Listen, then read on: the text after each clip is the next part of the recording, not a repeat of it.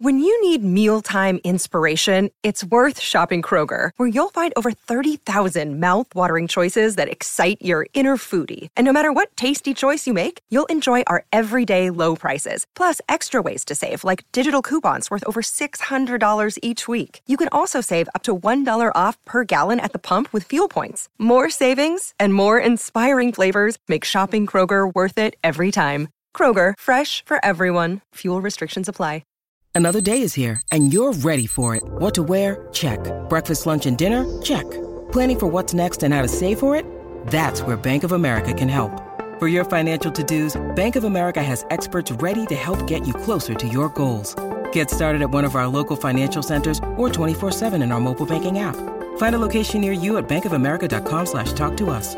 What would you like the power to do? Mobile banking requires downloading the app and is only available for select devices. Message and data rates may apply. Bank of America N.A., member FDIC. Produced by the iLab at WBUR, Boston.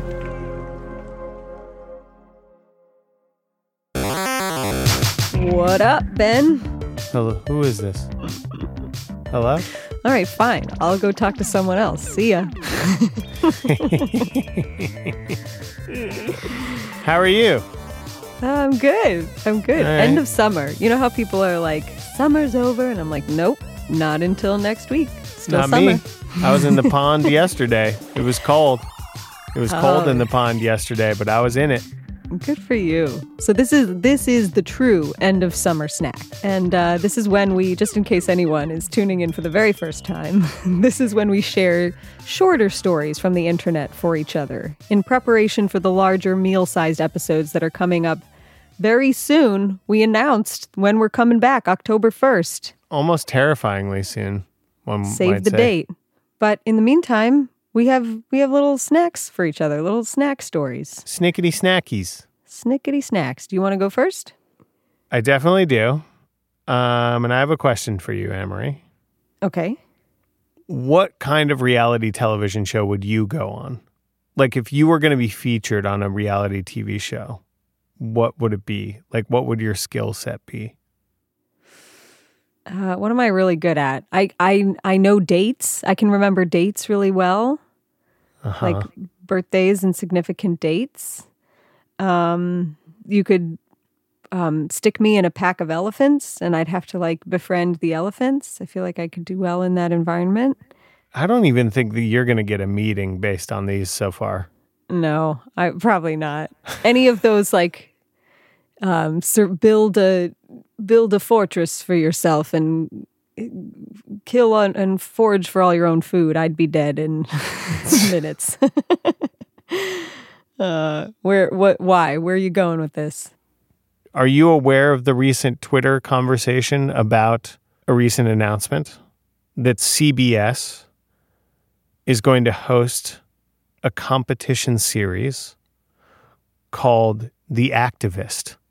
Actor Priyanka Chopra, musical artist Usher, and Dancing with the Stars star Julianne Hough are all going to host.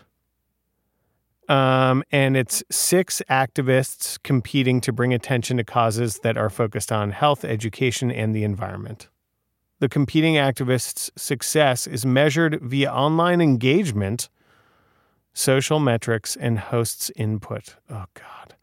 The hosts will guide the activists through their journey with plenty of surprises from high-profile public figures. What's your reaction to this? There are a lot stupider reality shows out there, you know, where you basically just like, let's put all these people on an island and see if they make out. So this doesn't rub me the complete wrong way. Well, that puts you in the minority. At least according to Twitter, which, you know, in which certain people can be very loud. But, you know, this got a lot of hate on Twitter, the idea of this show. What's the... Naomi Klein tweeted, "I'm confused. Is this an advanced Marxist critique to expose how competition for money and attention pits activists against each other and undermines deep change, or just the end of the world?" Someone else named Sankul Sonawane We're all laughing at the activist show starring Priyanka Chopra, but that's what activism has been reduced to. So I don't know if you know about Priyanka, but Priyanka has been controversial in the past. She's sort of cheered on Indian armed forces when they've launched airstrikes on India's neighbor, Pakistan. And at the time, her sentiment sort of aligned her with Hindu nationalists in India. This has all been very controversial. Julianne apparently wore blackface back in 2013. Usher has been sued for giving people STDs and then not disclosing that he had an STD when he gave them the STD. I mean, it's messy. It's messy. The reaction is messy. The network is producing this in partnership with Global Citizen. The CEO of that company's or organization is Australian-born Hugh Evans. His LinkedIn bio says, among other things, quote, "At 14, Australian-born Evans spent the night in a Manila slum. The harsh realities of his hosts' lives motivated Evans to challenge the status quo of extreme poverty." It's just tricky territory to weigh into, especially on a reality show, right? Yeah, I think that there is a larger conversation to be had about how do we change the world? It's not simple. And certainly once you throw celebrities into the mix and a reality show into the mix, it's going to get more complicated. Sometimes if something makes people mad, it can actually inspire further action. And maybe this will be that people will want to do something themselves as a result of seeing whatever goes down, whatever beautiful things or dumpster fires are lit as a result of this show. Oh, God.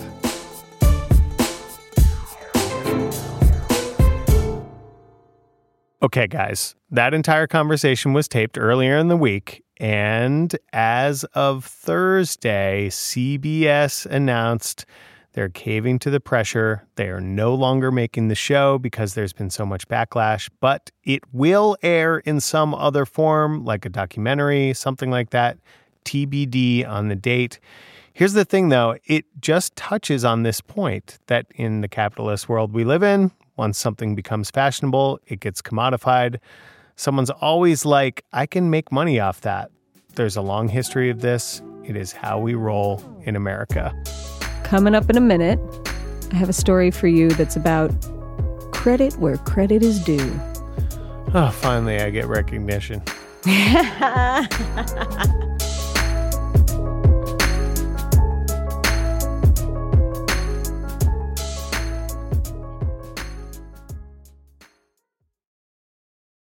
A gruesome scandal at the nation's most prestigious university shines a light on a macabre and lucrative world of buying and selling human remains. Human body parts taken by a manager at the Harvard Medical School morgue and then sold to customers online. So my first skull is right there on the top shelf. That's my first and my favorite. I'm reporter Allie Jarmanning, and this story raises some tough questions. How should we treat the dead? And who gets to decide? There should be some middle ground where we treat deceased tissues differently than we treat old refrigerators. This is Postmortem, the Stolen Bodies of Harvard, a new season of WBUR's Last Scene. Listen and follow Last Scene wherever you get your podcasts.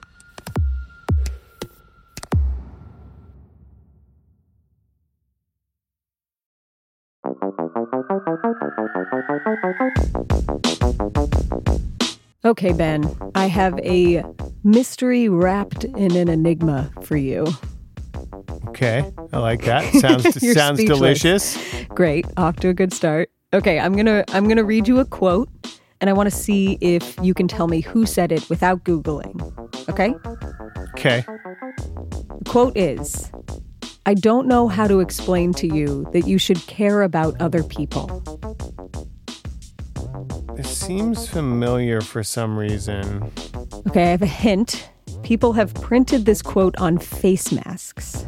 I don't know how to explain to you that you should care about other people. Is it our president, Joseph Biden? No, but you're on the right track. So this quote was everywhere in the early months of the pandemic. It was on T-shirts, it was on lapel pins, it was on artsy little cross stitches that you could buy on Etsy.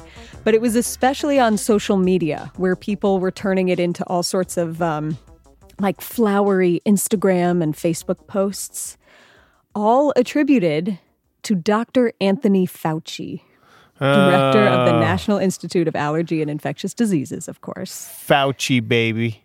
Well, the problem is there is no record of Dr. Fauci saying this. In fact, he likely didn't say it at all. But I, Ben, know who did. Oh, snap. My name is Lauren Morrill. I am an author. I write primarily young adult fiction. I live in Knoxville, Tennessee. And Lauren is the first documented person to have said this statement that's now been misattributed to Dr. Fauci. It was in the form of a tweet that she made on January 12th, 2017, about a week before Donald Trump was inaugurated. And one of the first things Trump said he was going to do as president was try to repeal the Affordable Care Act, aka Obamacare. And so I was very opposed. I was also pregnant with my second child, so I was in the process of dealing with the healthcare system and bills and insurance and all of that kind of stuff. So I just sat down and fired off this tweet and then walked away from my computer. And the next thing I knew, it was getting thousands and thousands of retweets. Lauren says that at the time, she didn't feel like she was saying anything particularly revolutionary. She was mostly just exhausted and fed up with the ACA debate. And I was just like, I'm done. I can't explain this to you. Like, if you are missing this chip, then your computer doesn't work. So as Lauren said, this resonated with a lot of people. And as an author, this is some priceless publicity for her. And as Lauren later acknowledged, more people have likely read this tweet than have read her 6 YA novels combined. So it should have been really good for her career.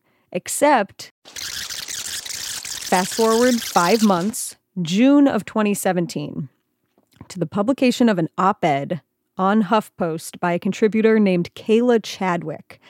The piece was called, "I Don't Know How to Explain to You That You Should Care About Other People." Ooh. So people were sending this piece to Lauren, and at first she thinks, oh, wow, someone wrote about my tweet. Great.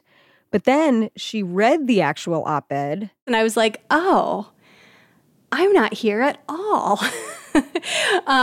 And people just kept sharing that Huffington Post piece. And I tweeted the Huffington Post, and I wasn't trying to be a jerk about it. I was like, hey, that was actually my tweet. Here it is. I think I linked to it or something. And I made attempts. They didn't go anywhere. I thought, oh, well, thus goes the internet. This will be gone soon and we'll all forget about it. So I just sort of ducked my head and moved on from it. Wow. Did they reply? No, Huffington Post didn't reply. She tweeted at the contributor, the person who wrote the op-ed. That person didn't reply. Oh, man, come on. So fast forward 3 more years, and all of a sudden you get the merchandise and the Instagram posts all attributing this to Dr. Fauci. So how did this happen? I have absolutely no idea. It just seems to have appeared one day. I remember seeing it because the actress Martha Plimpton put it on her Instagram, and then everybody shared it on Instagram, and then it was just everywhere. So I should say that the Ballad of Lauren Morrill, as I'm calling it, was written up in Oprah Daily last summer by a writer named Ashley Spencer, who did a bang-up job and who spent a good amount of time trying to get to the bottom of this, how Lauren's tweet came to be misattributed to Anthony Fauci. Love Ashley Spencer. Love it. Yeah. Nice. And the closest thing that Ashley Spencer could find was a quote from Dr. Fauci's 2020 graduation speech to the College of the Holy Cross, his alma mater, in which he said this. And now is the time, if ever there was one, for us to care selflessly about one another. So, like, the spirit is there, but it's not close enough to the... That's very different. Very different. Yeah. So, it's like, how did this happen? Is this plagiarism? Is this accidental plagiarism where Kayla Chadwick from HuffPost thinks she made up the quote when really she just absorbed it from Twitter?